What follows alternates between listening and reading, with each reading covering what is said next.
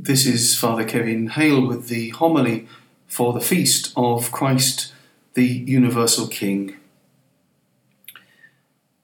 One of the first things that strikes visitors to our church is the depiction of Calvary, the rood beam, the crucifix which dominates the nave.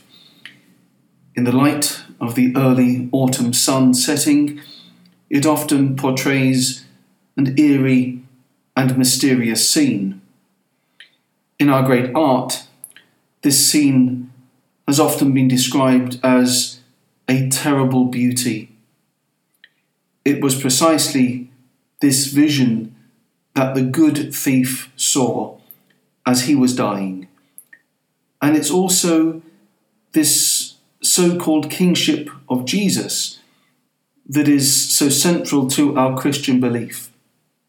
For us believers, we see not the picture of tragedy and suffering, but the image of a Saviour who deigns to suffer on our account.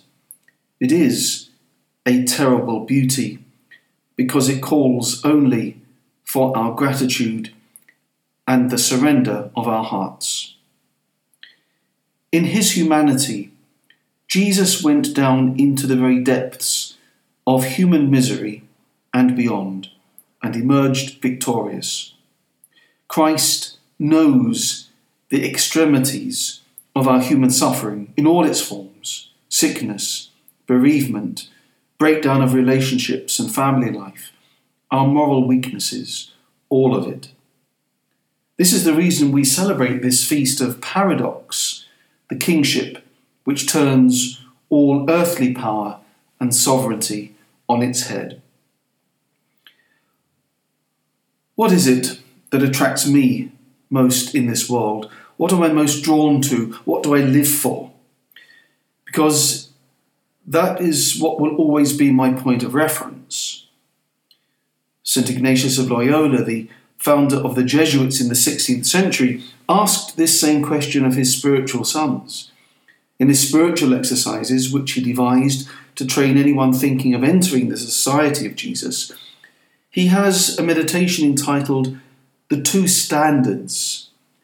And he asks, are we going to fall in behind the standard, the banner of Lucifer, or that of Jesus Christ? Whose kingdom are we going to work for? My own or God's? Ignatius describes Lucifer enticing souls to crave wealth, or if they are already wealthy, to get them to cling to wealth. And then they get them to rely on the honour and status that wealth gives them. And finally, from there, it's an easy step to get souls to be proud to the extent that they are self-sufficient and no longer need God because they themselves have and are everything. In contrast, Jesus does not trick or seduce us to fall in behind his standard, but invites us and frees us.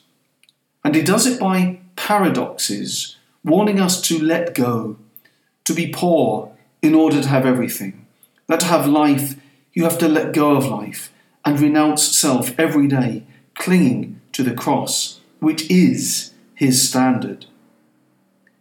Ignatius is showing us in his meditation that what seems attractive can lead us nowhere, or worse, can even destroy us. What are we going to be finally attracted to? Which standard are we going to fall in behind? That of the evil one, or the royal standard of the cross, which alone bears the image of the crucified and risen one, the one alone who can give us life and what we crave on earth, and much more besides.